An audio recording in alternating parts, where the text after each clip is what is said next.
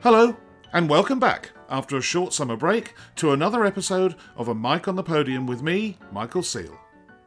Today, I'll be conducting a conversation with the first Brazilian conductor to appear on the podcast.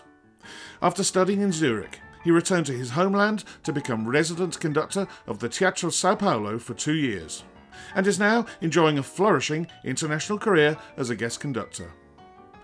It is a great pleasure to welcome Eduardo Strausser. Eduardo, how lovely to meet you, to see you, and to chat with you. How are you today? I'm good, thank you, Mike. It's a pleasure to be here talking to you. And me to you. You've just said you've just moved into a new place. I read online that you live in Berlin. Is that right? That's correct. I've been living in Berlin for the past 5 years. Yeah. Wonderful musical city to live in. But I know you're not from Berlin. What I do know is that you're Brazilian, but I have no idea where in Brazil you were born, whether you come from a musical family, and even, dear listeners who know that I do my homework on Wikipedia, I don't even know what instruments you played. So let's find out. Let's go back to Brazil and the start of your life and find out if music was always going to be something that you did. Right. I tried to fly under the radar. That's why you didn't find I like it. I like it. Yeah, but I was born in Brazil, in São Paulo, which is the biggest city in Brazil. I mean, the biggest city in the South Hemisphere. Yes, 22 million people. And I don't come from a musical family, although music was always very important and present at home. Yeah. You know, my family... I am the first generation born in Brazil. My family came from Europe. Yeah. My parents are first generation of Holocaust survivors. Okay. So that's why, some part of the family moved to Palestine after the war and then ended up in Bolivia first. Family of my father in Brazil, and then the family of my mom in very late. My mom moved to Brazil in 1970, and and that's how I came to be born in Brazil with this very not Brazilian family name. Well, I was going to ask where Strausser came from, but I mean, Brazil really is a country full of a mixture of all sorts. Yes. I mean, obviously they're indigenous, but you do hear all sorts of surnames, much like Argentina. I mean, obviously Argentina has a lot of Italian and Spanish immigrants. That's right. Well over 90%. But, with Brazilian names, I wasn't surprised when I found out you were Brazilian with a name like Strausser. But yeah, it's very interesting backstory. Yeah. It's a country of indigenous people, of course, but a lot of immigrants. We're all immigrants.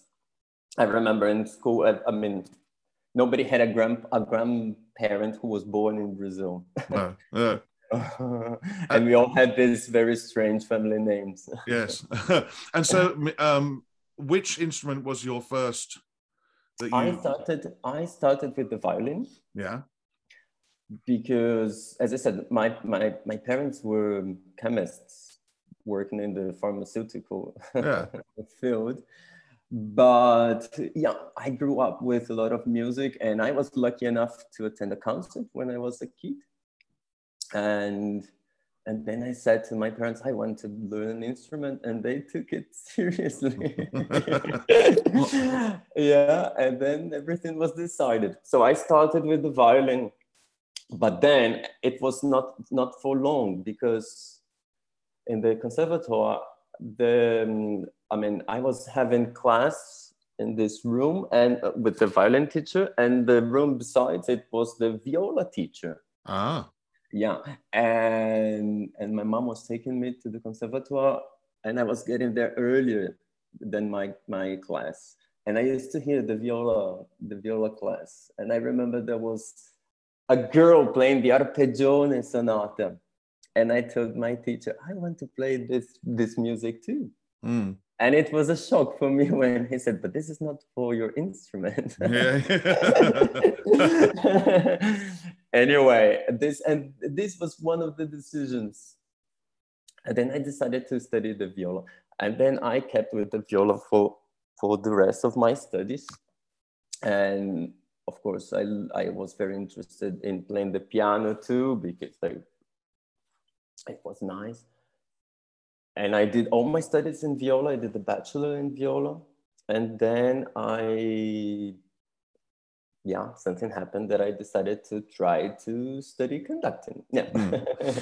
I'm assuming that during your time growing up with the viola that you would have played in youth orchestras. I mean, I don't know, but I'm assuming Sao Paulo would have a youth orchestra, and that would be where you first encountered conducting or conductors. Was that an inspiration for you, or was that just something, as a child you just got on with playing the viola in the orchestra, and only later you decided, well, actually this is quite an interesting thing? It's nice to talk a little bit of the context of the musical scene in Brazil back then. Yeah. Because Brazil was always a very musical country, of course, for popular music, we all know about that, but also for classical music. There were always very, very good players, For example, Nelson Freire, the pianist who passed away not long ago. And they had many, many, many good soloists and conductors, but somehow they had to go away. Yeah. They started in Brazil, but then also to get some work, they had to go away. Just to say that there was always something about classical music in Brazil, but we don't have the tradition. We never have, and we'll never have. We have to play the game that we can do. Yeah. But something very interesting happened, and the Berlin Wall went down, and the Soviet Union collapsed, and then many, many, many fantastic musicians from all these ex-Soviet countries, republics, moved to Brazil. And then suddenly we had in our orchestras many, many players from Eastern Europe, and fantastic players. Nowadays, they're all married to Brazilians and have Brazilian children. But it was really important because they were not only playing in the orchestras there, but they were also teaching. Yes. And I was fortunate enough to be, in that moment, starting my studies. And I was always very lucky to have very, very good teachers. I think this is the most important thing. Yeah. And especially coming from a family that had nothing to do whatsoever with music, to have a very good teacher was pure luck. Yeah. Well, it's very interesting because if I'm a lot older than you. I don't know when you were born, but I'm a lot older than you. I don't remember. I've been to Brazil twice. Once as a child when I was 16 on a youth orchestra tour, and once with the CBSO in 1997. And then you sort of felt like you were taking this music to Brazil, and we were greatly appreciated. But as you said, it always felt like the Brazilians, for anybody to have a career, would have to leave, to go to Europe, to go to the New World, to go to America, whatever else. But over the last 10 years or so, you then hear of, all of a sudden, people like Marin Alsop taking the position with OCESP in Sao Paulo, and names now going in the other direction, which means that the orchestra standard must have risen for the people like that to suddenly think, do you know what? I actually want to be music director here. I'm not just coming for a holiday for 3 weeks a year or 6 weeks a year or whatever. There's something here I can work with. And that sounds like, well, it must have been the catalyst that made these orchestras lift. Exactly. And for want of the musicians from the rest of the world to come to you rather than the other way around. That's right. And there was also something also very important, that was the advent of a new music hall in Sao Paulo. Yes. A new music hall was built in 1996. So it was everything in that period. Yeah. And this music hall is fantastic. It's in a train station that still works as a train station, but you can't hear anything.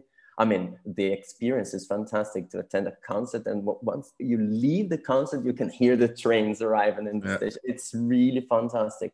So it was a mix of these fantastic musicians from Eastern Europe coming to Brazil, the advent of this new music hall, and then suddenly, boom, the magic happened.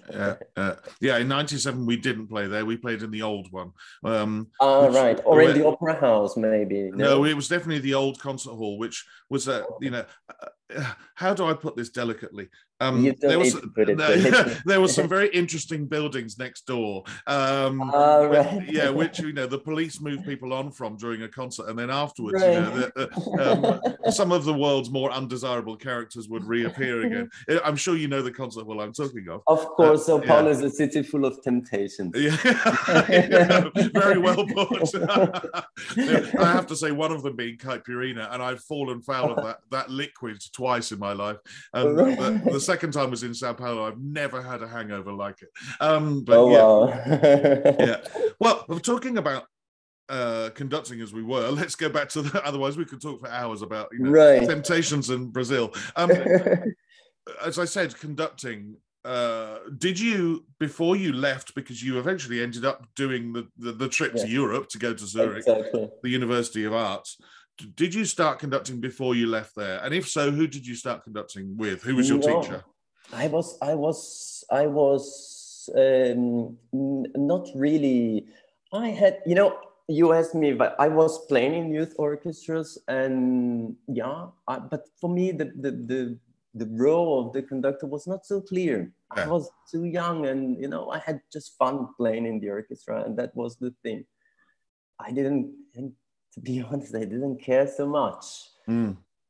But then I remember there's a festival in Brazil that was created a long time ago in the modes of the Tanglewood Festival, in a city in the mountains, in the winter. I was going to say it's not the one in Campos de Jordão. That's it, yes. That's it, yes. I went there when I was a 16-year-old. And me too. And in that year, Kurt Masur was there, and he was giving a masterclass of conducting. And I was playing in the orchestra. I was not part of the masterclass. And that was the first time that I realized how much influence this guy or this girl, back then it was just guys, could have in the orchestra. And I was so naive that I thought to myself, I don't know why they have so much trouble doing it. It looks so easy. Little did I know. Yeah, little did I know. But that was the first sparkle. How do you say? It's first spark. Yeah. And then, but still, I didn't think about conducting myself. But then in the university, while I was studying the instrument, I attended some conducting classes, and I was becoming fascinated with this. And then comes the turning point. Okay. Because it was exactly the same situation, a master class in the University of Sao Paulo. And the professor, the guest professor was a Swiss professor called Johannes Schläfli. Yes. Yes. And then I saw this guy working with the students. I was not conducting. And I thought to myself, I want to study with this man. It doesn't matter what, but I want to study with this man. Yeah. And then again, I was very naive. I came to him and I said, I introduced myself, and I said, I know you teach in Zurich. I want to study there with you. Yeah. Yeah. And then he gave me, in Portuguese, there's an expression, he gave me a cold bath, in a way that said, it's very hard to get to Zurich, Yeah. And he said that the audition is really hard, and I get like hundreds of applicants every year, and I just can get 2, maybe 3 students. It's really hard, but if you want to try it seriously, here's what you have to study to prepare. And not only that, he was from the beginning a mensch, as we say in English. He was supporting me, and he said, you have to do this. He gave me the tips, what I had to focus.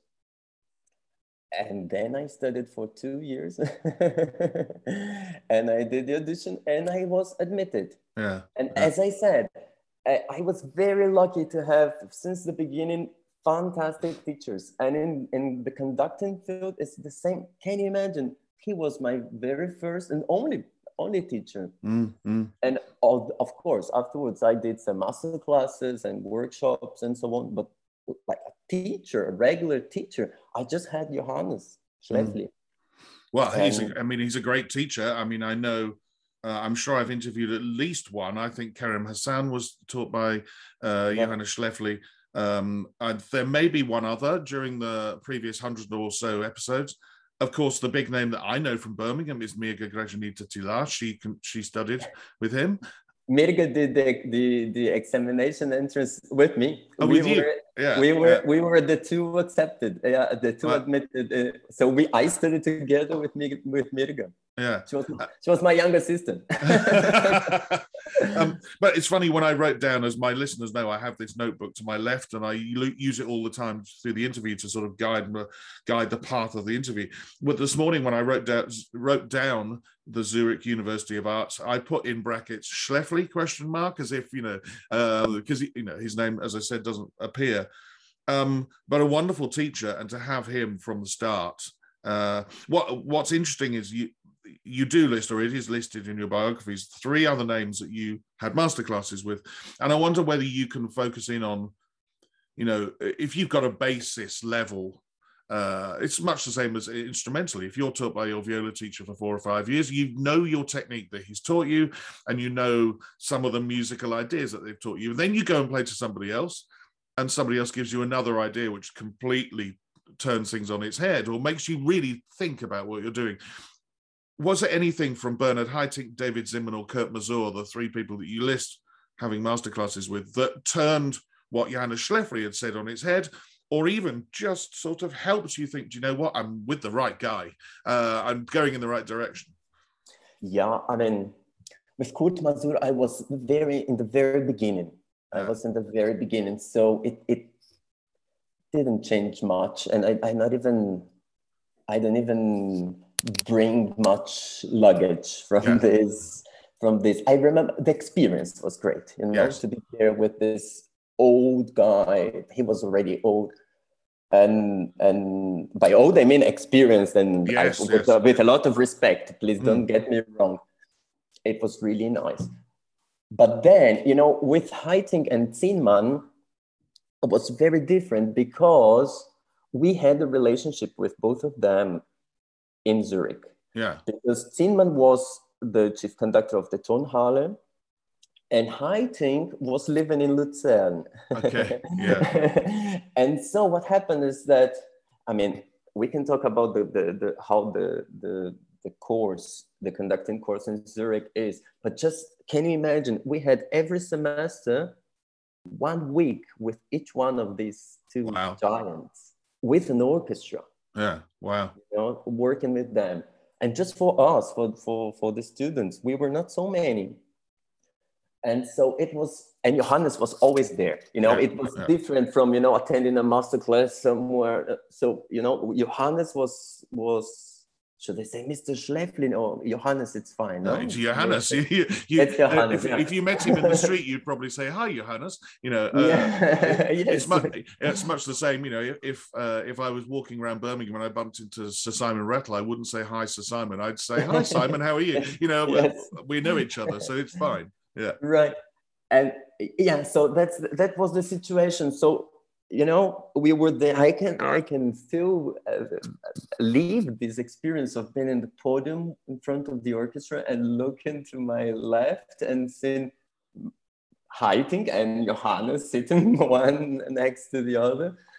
And, and it was always complimentary. And what was really, really nice is that, after the sessions with the orchestra, we always had a session, to talk about the experience with Haitink or with Zimmern.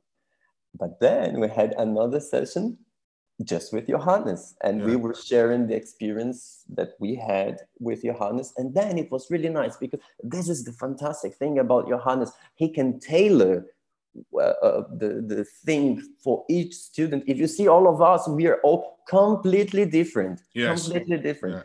And, sometimes I remember he was saying, "Do you remember when Haitink told you this?" I think that what he meant is that when you do this, or if you want this result with the orchestra, you might go in this direction. Always trying to add.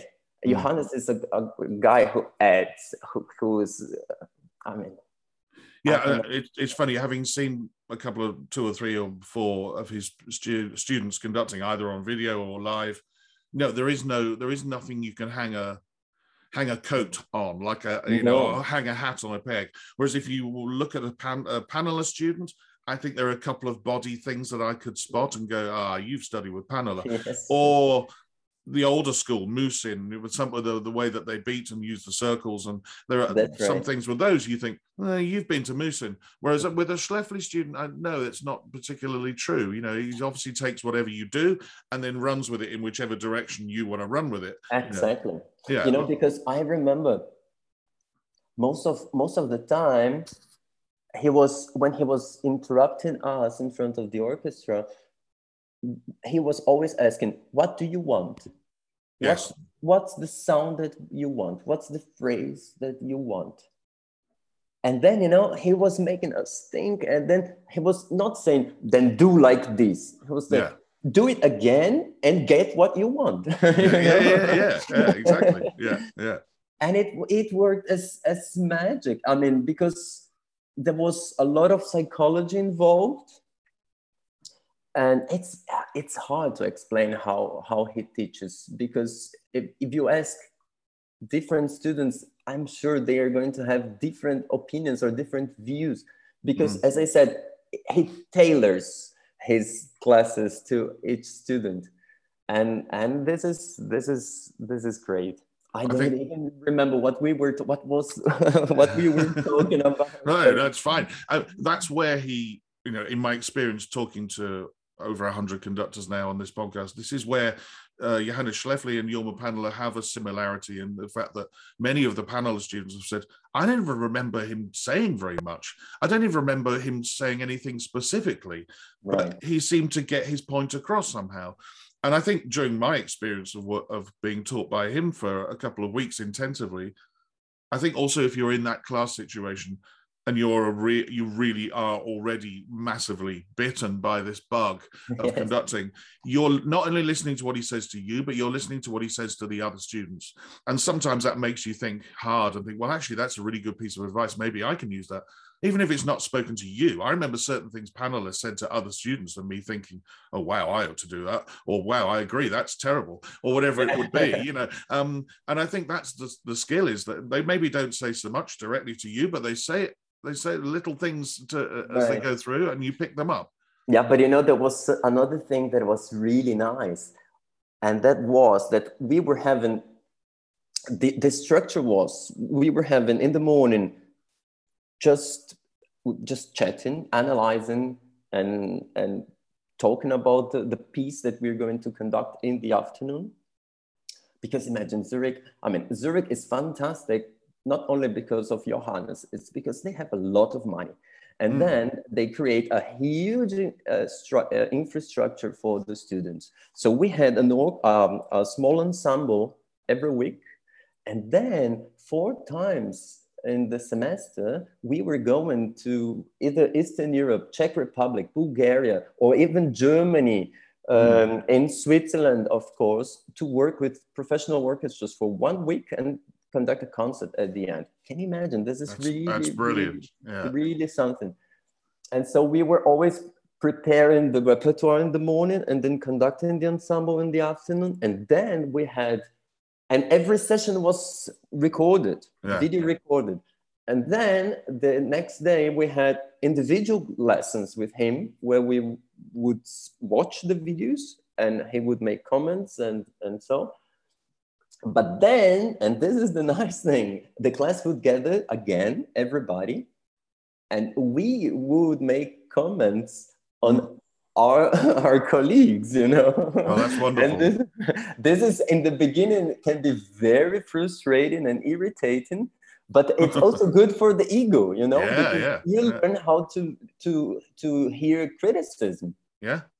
And you also learn how to vocalize criticism towards one of your colleagues in a way that maybe can be put in a supportive way. It's That's not right. just totally negative. You can't, that was shit. That was awful. Yeah. You have to learn to be a politician. You have to learn the psychology of how you speak, which is what we do. It's part of our job. You have to turn around to a player sometimes knowing that what you've just heard is not what you want, and find a way of enthusing them, inspiring them, cajoling them to play it the way you want to do. What's also interesting about that system is, and we're going to come to guesting quite soon, guest conducting, is that you're learning to guest conduct whilst you're a student. You're not just conducting the same orchestra all the time, which then becomes like an old jacket or an old leather jacket that you wear all of the time. You're having to go to orchestras as you said, in all of those places, and 4 times a year you're learning to guest conduct, when you put that baton down and you don't know what's going to come back, whereas back in Zurich, you put the baton down, you know what's going to come back because it's an orchestra that you work with regularly. That's right. Absolutely right.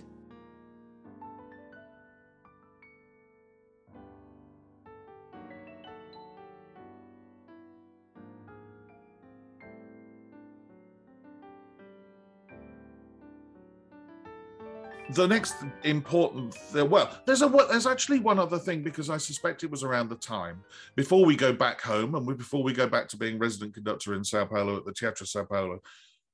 You appear in a couple of projects to do with new music, and I wonder how important new music is to you.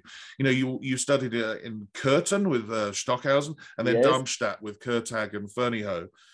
That's right. What things did you learn from them, which you take into conducting, and how important to you is conducting new music? Because I've spoken to Kwame Ryan, who basically broke into the conducting world through meeting Peter Erdfirsch and only doing new music. How important was it?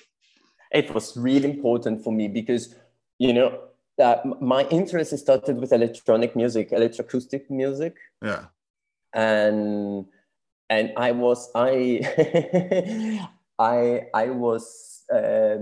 kidnapped for the Stockhausen Code. Yeah. And it was a code. It was really a code. And with a lot of brainwash, I have to say. Okay. Yeah. Because this would Stockhausen was isolated in the end of his life. We have to admit that. He was in Curtin, which is close to Cologne, where he worked a big period of his life. And my interest for Stockhausen started because I had a teacher in Sao Paulo called Flo Menezes, who's a composer. He was the composing teacher at the university. And he was an assistant of Stockhausen for a while he was working in Germany. And that's how I came to know Stockhausen. And that was also by his recommendation that I went to Curtin to study with Stockhausen, because he had these summer courses that he was given in Curtin, which was 2 weeks. But because of this recommendation, I spent almost the whole summer there with him. And, it was amazing because we were analyzing his music and there were concerts with his music played. It was only about him, of course. Yes. The code. Yeah. But the thing is that through this teacher in Sao Paulo, I realized that actually what they were doing there in the 50s and 60s was just a continuation, do you say like this? Yes. Of the German music, of the development of German music. If you hear the first electronic pieces of Stockhausen, Gesang der Jüngling, for example, the chant of the youngsters, I don't know how to say it in English. It's 1956. It's one step after Erwartung from Schoenberg, or 2 steps after the Adagio from the 10th Symphony of Mahler. Yes. It's still in this, and this was for me very, very fascinating, and that's why I was diving into this world. And then, of course, once I was bitten by the bug, I started to try to discover as much as I could. The point is that even when we talk about new music, if we think about that, it's not so much new music anymore. No. I mean, they are almost 60 years old. And, exactly. And these people are all dead. Stockhausen, Boulez, Schaeffer, and all of them. Anyway, coming back to your question, getting to know this kind of repertoire just made my view of the, so to say, traditional repertoire, it just became broader. Yes. So when I think that because I went through many pieces of Stockhausen and Boulez afterwards, I started to see a Brahms symphony in a different way. Mm-hmm. You know, not only in a formal way, but also the question of phrasings and the musical tempo, the time of music, you know, because the musical time or the tempo, there's not a better word, the tempo. It develops in a different way in electronic music. But there's a connection to orchestral music. Yeah. So I think that's what I gained from being in contact with new music, especially electronic music. And the very first electronic music, you know, Pierre Henry, Pierre Schaeffer, these guys from Stockhausen, of course. So that's the influence that they made on me. And I think, you know, as I was saying, this is old music now. When I was in Zurich in 2013, it was the 100th anniversary of the Rite of the Spring. And they played the Rite of Spring in Zurich with period instruments. Yes. Isn't that nice to think that, you know, you can play the Rite of Spring with period instruments, because it's very far away. It's very far away in relation to what we live nowadays. But still massively different. Yeah. Yes, massively different. And as you say, you know, it's called new music because, you know, compared to, as you say, if you put it on next to a CD of Brahms' Fourth Symphony, world, it's a completely different world. But there's that thing about 6 degrees of separation. Well, it's less than 6 degrees of separation away. It's much less. You know, once I don't think who told me that. Bavouzet, Jean-Eflamme Bavouzet. Oh, yes. I did a concert with him, and he told me something really nice. He said, in order to understand the 6 degrees, he said, when Constance Mozart died, Cosima Liszt was 6 years old. When Cosima Liszt died, Pierre Boulez was 6 years old. Wow. This is mind-blowing, isn't it? Yeah, absolutely. Yeah. And then Boulez is, you know, exactly. I mean, who was 6 years older? We haven't even discovered them yet. No. when Boulez died. Exactly that. I mean, that's staggering. You just mentioned 2013. Right.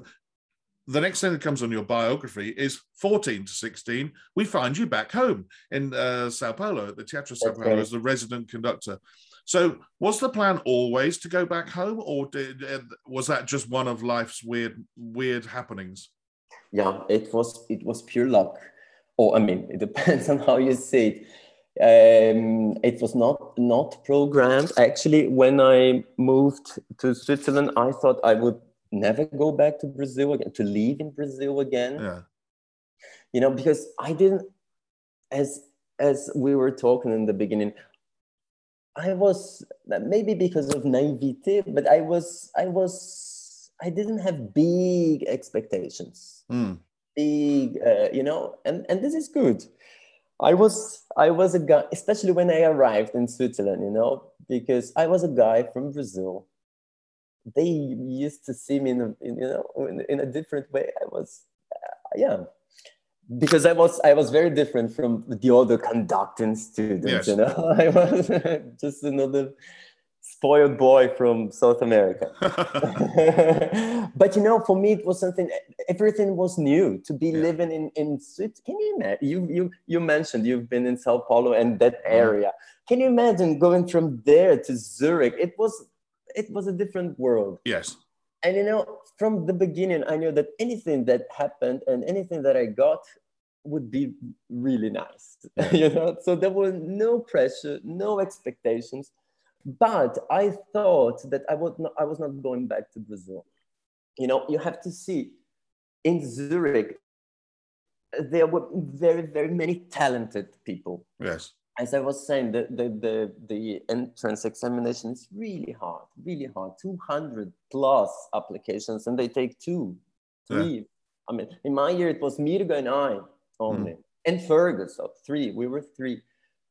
So, you know, for me, everything was, everything else was just fine. Yeah.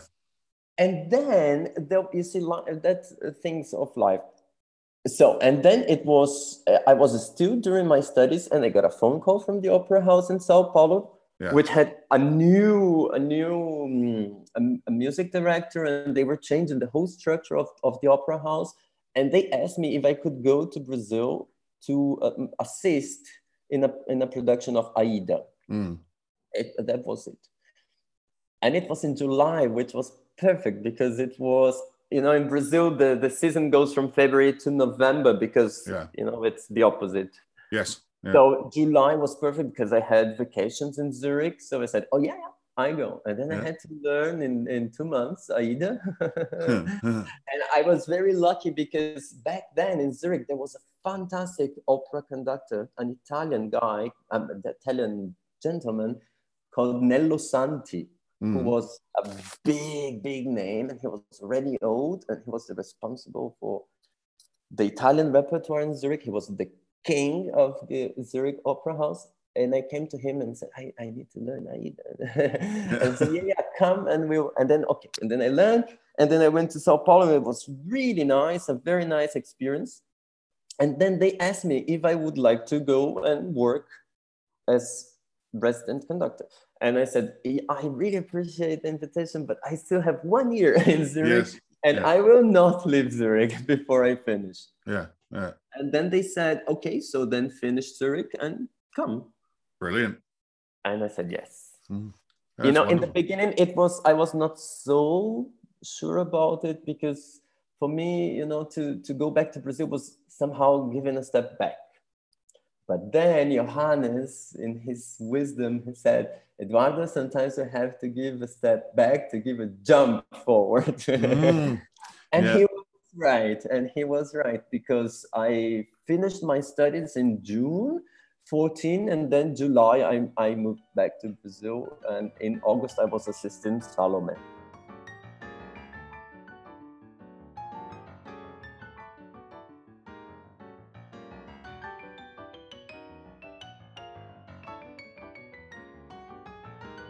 You're now at the stage when I'm guessing the higher percentage of orchestras you see now, because you're guesting and you're probably on the verge of a music directorship somewhere, but most of the time you're seeing new orchestras week after week after week. And actually, your name cropped up in my eyes because I'd seen that you'd been to the CBSO, and which is obviously my local orchestra, but also thanks to my Patreon page, one of my subscribers, Jen Winley, who's assistant conductor of WAZO in Perth, Australia, she'd worked with you over there. So I wonder whether, you could go through any strategies you have with guest conducting. And I wonder also whether being one of these, and I'm going to say it because I'm somebody who's crap at languages, whether you're one of these people because you speak 8 languages fluently, that helps you with guest conducting. But really, what strategies do you have?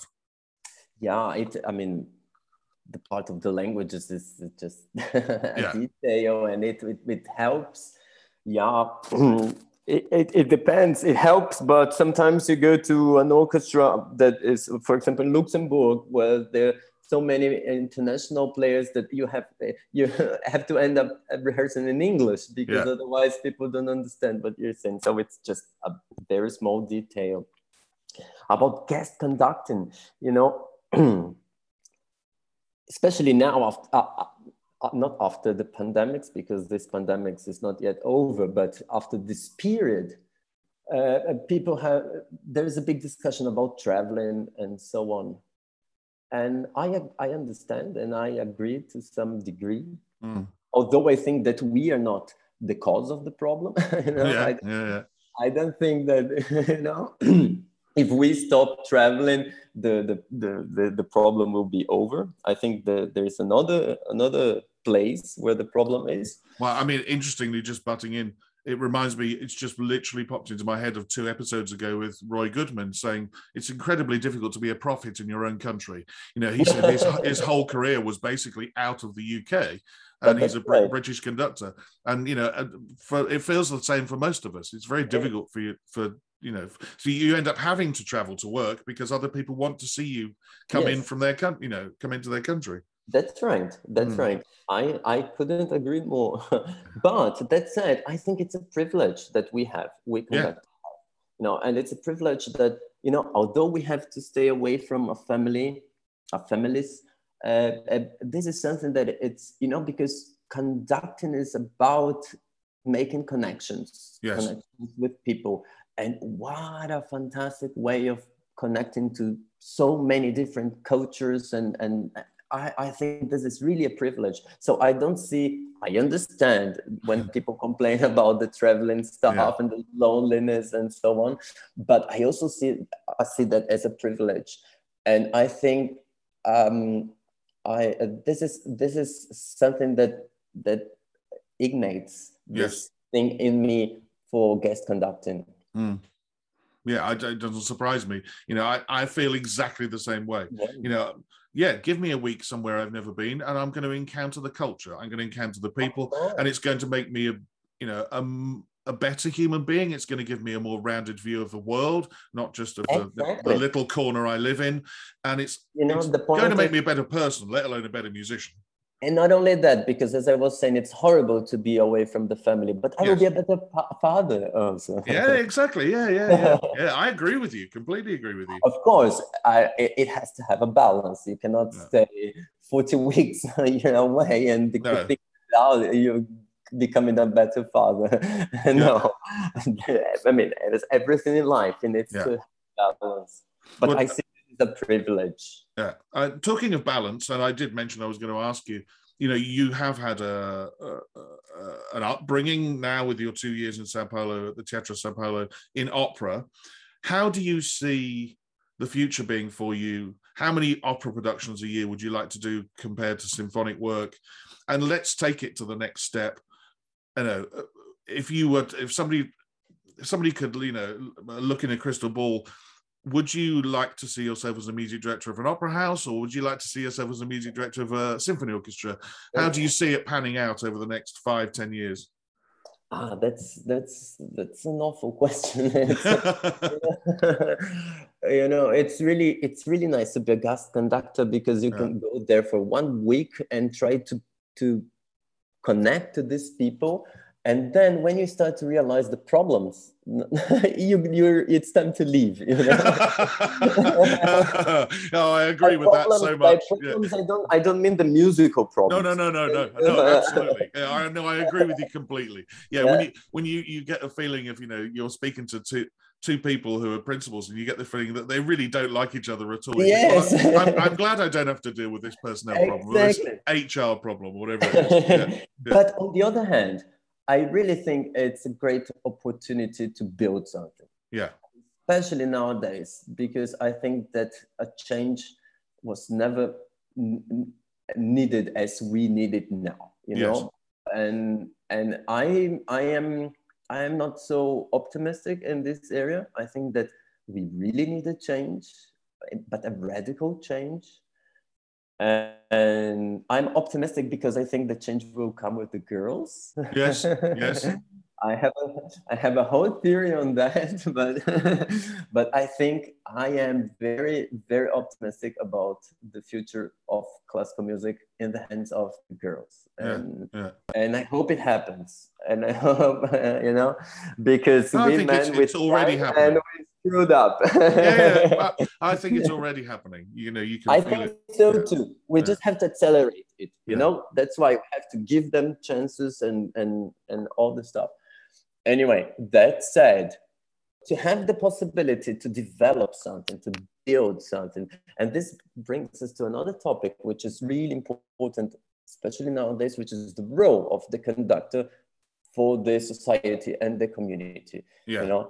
because as a guest, you have very little impact on that. But as a director, as a music director, this is, in my opinion, your mainly job, you know? Yes. How to make this institution relevant to the society.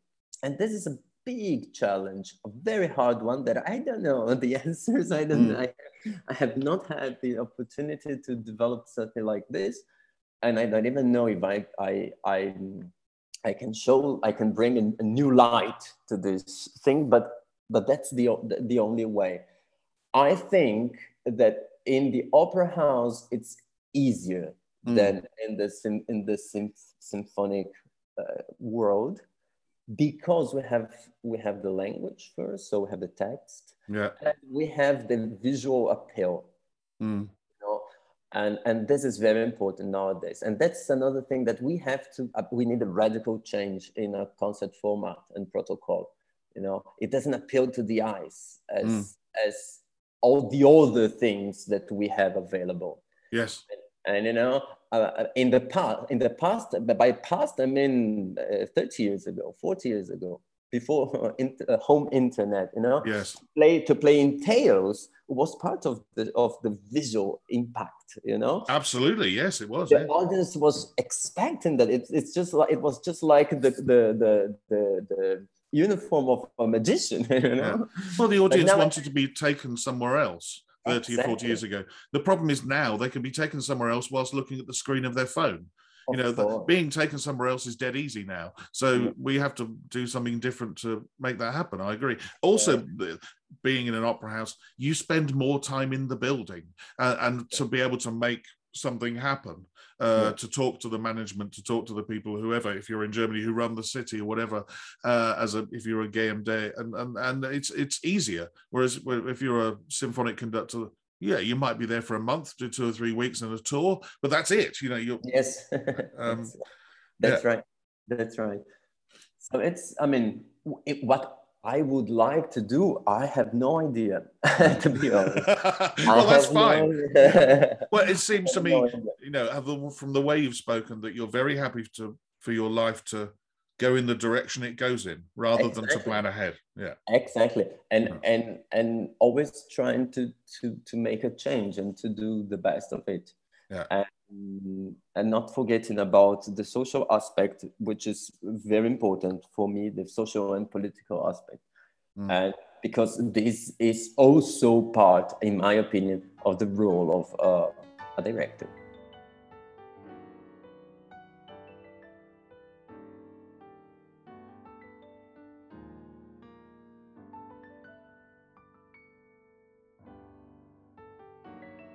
There's one question, Eduardo, that every conductor, I think, in the podcast has had to answer before we get to the 10 questions, which is score study. Oh, right. How do you study a new score? Have you got a plan? Do you start big and go in small? Do you start on page 1 and work your way to the end? And importantly for me and the other listeners, and especially the student conductors who listen, are you a scribbler in of things? Are you somebody who writes a lot of notes? Do you mark your scores with red, blue, black? What's your process? Well, it depends on how much time I have to learn the score. Yes. Yeah. Because I can spend 1 year learning an opera, or I can do it in 2 months, as I did exactly. you know. Yeah. What I like to think about this analogy, I see score studying a little bit as archaeology. You know, I really like archaeology, and I read all the Agatha Christie books when I was a child, and I loved it. And she was married to an archaeologist, and that's why there's so much. And you know, archaeology is not about digging and, you know, trying to find treasures. And so the archaeologists, they don't do that. There are people that are specialized in doing that. But once they find a vase, for example, or just a piece of a vase, then they bring this to the archaeologist. And then the creativity and the fantasy takes place, because you're going to see how old is this artifact? Who built it? Why was it built? What was the necessity of this artifact? And so on and so on and so on. I see scores studying exactly the same. You know, we have artifacts, and we have process to analyze this artifact. You know, and you do the carbon 14 to see the date of an object. We have, you know, the rules of harmony to decipher the harmony of this passage. But then once you've analyzed and tried to use all the tools you have, now comes the fun part, which is to make questions. You know, who used this artifact, or why the cellos and the horn play this phrase together? Why it's not the cellos and the bassoons? You know? Yeah. Or why it's a plagal? How do you call it in English? Plagal cadence in the end of the first movement of Brahms' Fourth. Why is it a plagal cadence and not a perfect cadence? Or why does he start the second movement, which should be in E major, but with this modo? Because, you know, why is that? I understand, with my tools, I understand the harmony, but why? And this is the nice thing. No? That's the interesting thing. That's why I think it has to do a lot to do with archaeology. So when I have time, so coming back to your question, how do I study? If in an ideal scenario, I try the very first thing I try to see in which context the piece was written. Of course, I'm talking about pieces that were written a long time ago. We can also talk about pieces that were composed last year, but you know, pieces from a long time ago. So I try to see the context. What was being done in the arts? What if we're talking about Vienna, for example, who were the painters? Who were the philosophers? You know, what was being created in the same period? Who was there? I mean, if it's a Brahms symphony, what was Tchaikovsky writing at the same time? What was Verdi writing at the same time? This kind of stuff, just to put it in context. And then I'm talking about an ideal scenario that we have a lot of time. Then I try to find literature on this piece, you know, and I try to read as much as I can about, because, you know, a lot of much more intelligent and brighter people than I am have already and you know, I need to know what they have to say about that. I'm the same. But this takes a lot of time. It takes a lot of time, but it's the best part of the process. And you know, once I have all of these, then I go to the score and I'm not a pianist, so I am not one of those that can play a Mahler symphony in the piano. I cannot. If it's a Brahms, okay. But you know, if it's a Verdi opera or a Mozart opera, I can play. But if it's a Mahler symphony, I cannot play. So I just go to the piano if there is something that I know. Okay, let's listen to these chords. But I don't use that so much. And then, of course, when you read so much and you've been in contact with so much material about this piece, once you get the score, you already know a lot. Yes, you know? That's true. You already know a lot, and once I go to the score, I try to have very clear what is this music about, and then I challenge myself to, when I dive in the score, either to approve the thought that I had about the music, or in opposition to find a new meaning for this music, you know. And for example, if we take Brahms 4, as I was saying, it's a very tragic symphony in my view. So when I go to the score, I try to find why. I find out why. What's in the music that makes it sound so tragic, you know? Brahms decided that this was his last symphony. He lived 12 more years. It's not that he died after the symphony. So, you know, it was a decision. And it was a decision to finish in E minor, not to go out of this tradition that started with Beethoven from the dark to wow. No, it's very you know, you understand what I mean? And then I try to see all these aspects, and so answering your question in a more pragmatic way, I go from the big to the small. And once I am spending so much time in all of this stuff, I almost don't write. Okay. Because if I write, I just use pencil, and what I do write is some texts or a passage, a paragraph that I think is important to know the piece. For example, I just did Beethoven's Second Symphony, and then in the first page of the last movement, I wrote a quote from Berlioz saying, "This is a second scherzo," you know. Yeah. So it's just an aphorism for me to. So this kind of stuff, or I write a quote from a letter that I found, or if I heard something from someone in a rehearsal that I heard, then I write down and I put the initials to know, you know, if it's David Simon, it's DZ. At this point, Eduardo and I carried on talking about the importance of watching other conductors in rehearsal and what we can learn from them.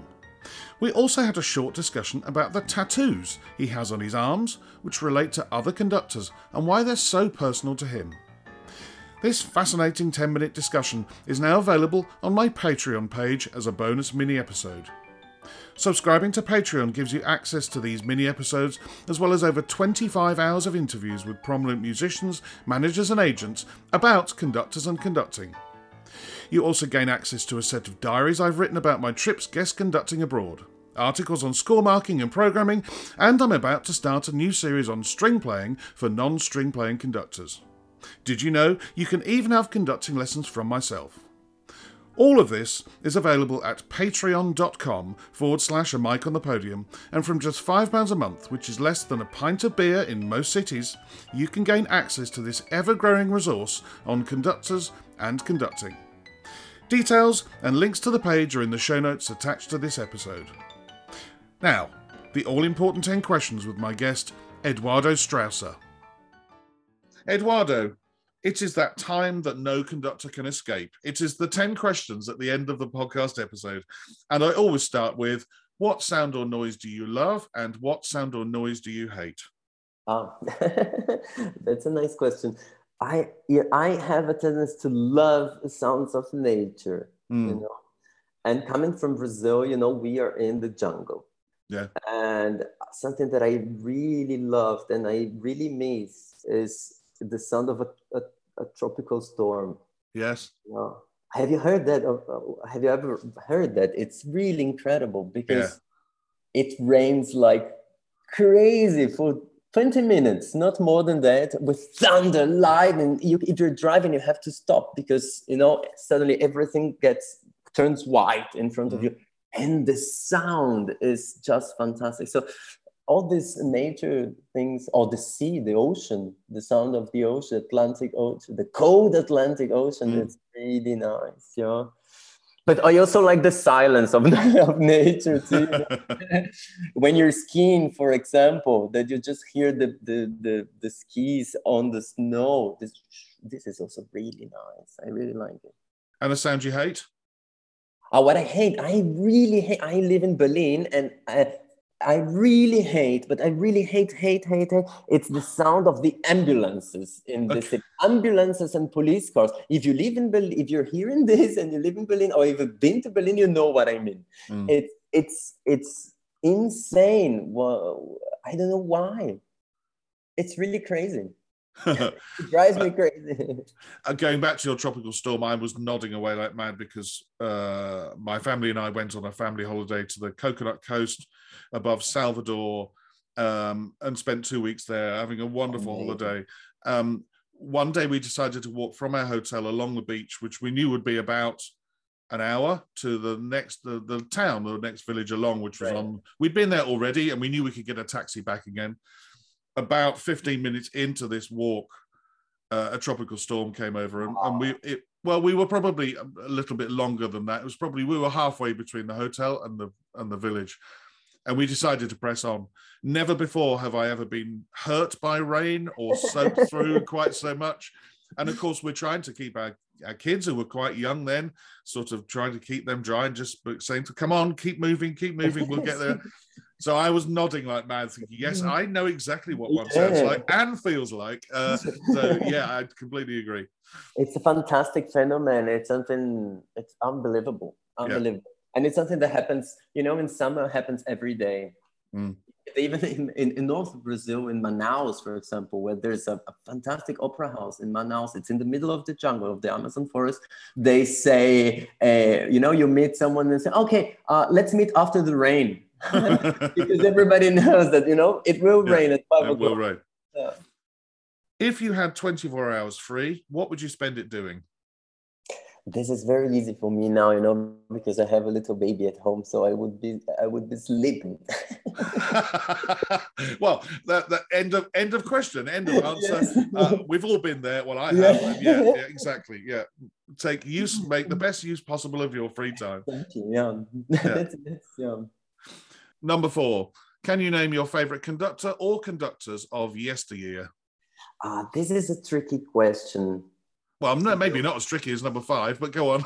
All right. We'll see. It's very hard, because you have to judge just based on recordings or things that you've read or what people told you. And then based on that, I really admire Günther Wand. I think he's a guy who flew under the radar, which is something that I like very much for a long time. And, he learned a whole new repertoire when he was in his 60s, which is something really rare. And he came from a wealthy family, but still he went to, the countryside of Germany to start working in an opera house. And, he went all the steps up. And the recordings that we have nowadays, boy, he was good. He was, he's old school, but with a twist somehow. Yeah. And I really like everything that I heard from him. And of course, I like this musical path that he. I also like. I have to say I like Kurt Masur very much. Also because, as I was saying, the music is really nice, and there are some peculiarities. Maybe some people may call it mannerisms or so on. But when I think about a conductor and his role in the reunification of Germany and all that stuff, of course. This is, as I mentioned before, I think that as a conductor, especially in this position, you have to do something. You have to position yourself and think about the collectivity. And Kurt Masur did that in that moment. And his Mendelssohn. Yes. Yeah. Anyway, but I also like Sinopoli, Okay. Another one that I didn't hear live, but everything that I heard, especially in the opera field, was always really nice, and always very clever. So if I had to choose, I would say this, because I don't want to say the obvious ones. Well, Günther Wand, I'm not sure has appeared. If he has, maybe once before in 100 or so episodes. I know Sinopoli appeared quite recently because Hannah Chang experienced Sinopoli as a youngster when she was a cello soloist, and I know his name has appeared. But yeah, really good choices. Now, I did mention number 5, which is who would be your favorite current conductor or conductors? And some people have found this question very difficult to answer. No, but for some me have refused. Yeah. No, for me, it's very easy. Yeah. For me, it's not difficult at all. The name that comes in my mind is Ivan Fischer. Yeah. I think Ivan is a brilliant guy. Brilliant guy. Even when I don't like his interpretation, I think it's always fascinating and very interesting. I have a big respect, and I have a big respect for his project in Budapest. And I had the chance to see him here many times in Berlin. He was chief here, and very clever guy. And I think he's someone that I admire. Yeah. But I also like very much Daniel Harding. Yeah, it's also someone from He's older than me, but I identify with him, and I think, the work he has been doing in Stockholm for 20 years now. Yes, yeah. I think I have big respect, and every time I saw him live, it was a very nice experience with the Mahler Chamber Orchestra. It's always really nice, and so. Brilliant answers. Not so hard for me. No, good. Well, that's good. But also really brilliant answers. And I'm sure Daniel Harding, that's the first time his name's come up as an answer. Episode 11 and 12, the only time I split up an episode. And good, great choices. Number 6, what is the hardest work you've ever conducted? Yeah, I had to think a bit about it, and I think if I have to choose one, it was, believe it or not, it was Handel's Messiah. I do believe it. But I will tell you why. Yes. And it was December 16th, 2020. And it was the last day before the big lockdown in Britain. Yes. And it was in the Albert Hall, and the Messiah that they play every year. But because of COVID, we had just 29 singers. Yeah. And the orchestra, of course, was spread. As was the choir. I'm assuming they were. No, the choir was in another time zone. Okay. Because can you imagine only 29? They were fun. The Philharmonia singers, Yes. So they were fantastic. Everyone a soloist. Yeah. But they were very far away from me and very far away from each other. Yeah. And the orchestra also very. It was really hard to put them together, So I think this was the biggest challenge I had in my conducting life so far. Well, let me first say that all of us who have conducted through COVID, all of us will have a similar experience with something or other. Yours is the first COVID-specific answer, but I'm not surprised because we all went through that period where musicians were apart, 2 meters apart, or depending on which country we're in, 1.5 with masks, or with plastic screens between each player. Everybody went through that period of having to learn. I actually said at the time I thought it would be good for orchestras because they had to listen harder than before. And I think I'm hoping that it'll be proved right. And there are times that we can all you can turn around and say to an orchestra now, do you remember what it was like in COVID when you listened? Well, could we listen like that again? And now we're sitting back how we used to. But you're the first person to give a COVID-specific answer. And I'm frankly surprised that you're the first person, but I'm not surprised at your answer. I think, we were all there and we all know how bloody hard it was. It was really hard. I've conducted many operas and in opera, this is always a challenge, because sometimes the singers are very far away or doing some strange acrobatics and to have them together, it's hard. But somehow, I cannot explain. It was completely different with all these.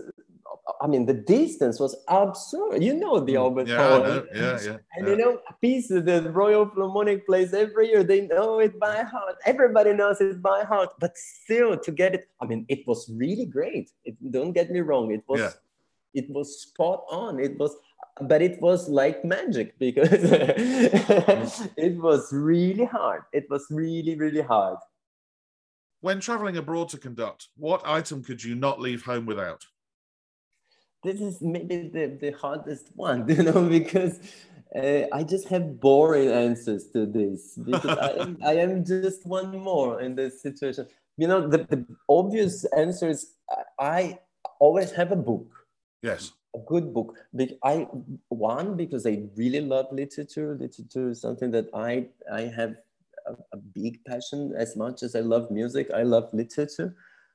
And also because, you know, when we're traveling, we have to wait for a long time. And you know that, you know, you have to wait in the cab going to the airport, and then you have to wait in the airport, and then you have to fly. And, you know, it's somehow waiting and waiting and waiting. And I mean, if I didn't have a book, because I'm not a geek, you know, with this technology things, and I like the technology, and I'm really thankful to have all of this. But so I read. In other words, I read. It's a very popular answer, but it's one I won't ban because, you know, some people use their iPads to read books and whatever else. I like the feeling of a book in my hand. I like, you know, and I think, and the other reason why I won't ban it is because sometimes it can be your companion at a dinner table when you guest conduct and you're on your own, and you have to say to the maitre d', a table for one, please. You know, and they look at you and go, oh, really? No friends? You know, and you know, because I've never been here before. But that book can be very important to get you through that hour and a half. And so I'll never ban it. And I agree with you as an answer. I think it's a great answer. But that's what my wife say. I mean, my wife complains that, I mean, I smoke, you know, and then... Well, you're talking to one, as my listeners will know. Yeah. And then it's hard because I have to quit smoking, but, you know, it's such a lonely life, this one, that a book and a cigarette, they are our friends, you know. I don't want to quit smoking and lose the friend. So I cut this because otherwise we're going to be doing advertisement for cigarettes. I think over 100 episodes has been more than enough advertising. Somebody once said to me, I can hear when you're smoking in the background. So there we go. But there's a very nice movie called Coffee and Cigarettes. Yeah. You know, and just with people talking and having a cigarette and a coffee. And I mean, smoking is very bad. Don't smoke. But it's very good. I'll probably leave all that in because but yeah, I'm laughing because I agree with you. Number 8, anything you like, real or fantasy. If you want us all to wear Brazilian football kit when we play in orchestras, that's fine. Whatever you want. Number 8, what is the one thing you would change about being a conductor? That's also a very hard question, you know, because I think it's a very, you know, just to go back to the beginning when I said that I was very naive and I didn't know, you know, nowadays I think I do these because of all the things, all the elements that this profession brings. Yes. The good ones and the bad ones. And there are many, many bad ones, you know, we have to say, because especially when you're just guest conducting, because people think that it's so nice, you get to know, and blah, blah, blah. Yeah, it's all very nice, but there are many bad aspects, you know. There's a lot of pressure. There's, you know, they expect you to be at your best all the time, and you have to be at your best all the time, and you have to please everybody all the time. And, you know, I'm not talking about the obvious stuff, you know. You have to learn your score and know your score. That's a given. Yeah. But then there are all the aspects that come on top of that. That sometimes we just don't. I mean, that said, I wouldn't change anything in this thing, because we do it because it is the way it is. Absolutely true. It's really nice. And if we would change, it would, I mean, half of the magic would be lost. Yeah. It would become a different occupation, a different job. So I wouldn't change anything. But that said, there are structural things in the business that should be changed, you know, and this goes for you know, the protocol or the concert format. We've talked a little bit about that before. Yeah. So that we really need a rupture, a radical change in the system, and the girls are bringing that to the table. Yeah. What profession other than your own would you like to attempt?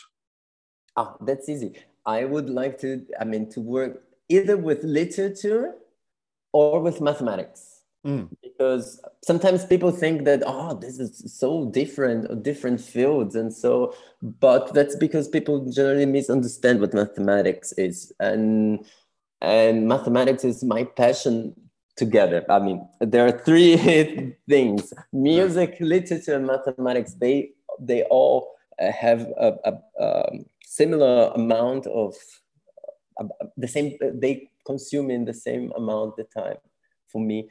And I would definitely do something in this field, either mathematics. When I say mathematics, I would even be more specific and say philosophy of mathematics. You know, this concept, you know, to think if mathematics was invented or discovered, you know. This is something that attracts me very much. And because we don't have an answer, it's a field that we can explore very much with a lot of fantasy.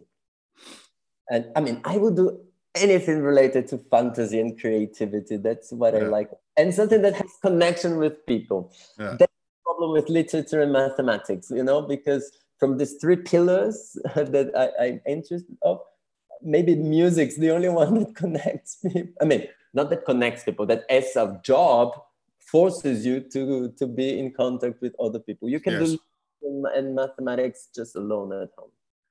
Maybe I ought to get you in contact with Gemma New, who was somebody I interviewed for this podcast, who is also obsessed with mathematics. I'm sure if I was there, I wouldn't understand a word of what you were talking about because I know nothing. You know, I can add up and subtract and multiply and divide, and that's about it. But that's the real magic of mathematics. You can spend a whole night, even in drinking, smoking, and talking about mathematics, and not mention a number. You know. Or not naming an equation, a famous equation. We can talk about Schrödinger or the cat of Schrödinger, but without talking about numbers. That's the magic of mathematics, you know. It's pure fantasy. If the world were to end tonight, what would be your choice of final meal and drink? This is a very good question, and I like the way you put it with the world coming to an end, because I will give you a very Proustian answer. Okay. I think I would like to have, you know, just any meal that my grandmother used to cook for Jewish holiday. You know, and I say that I like the world coming to an end because most of the Jewish holidays are like this. They tried to destroy us. We survived. Let's eat. And what would you drink during that grandmother's meal? Just wine. Just cheap kosher wine to go with the tradition. Well, and sparkling water. Well, that's good.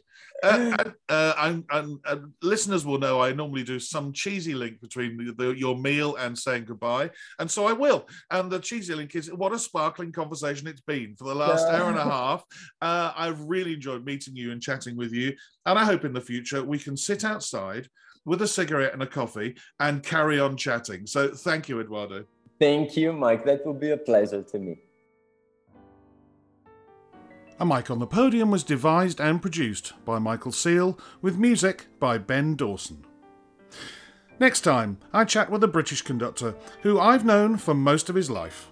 He was the youngest conductor to become the assistant conductor at the Halle Orchestra and has since gone on to have a very successful career guest conducting across the United Kingdom and Europe.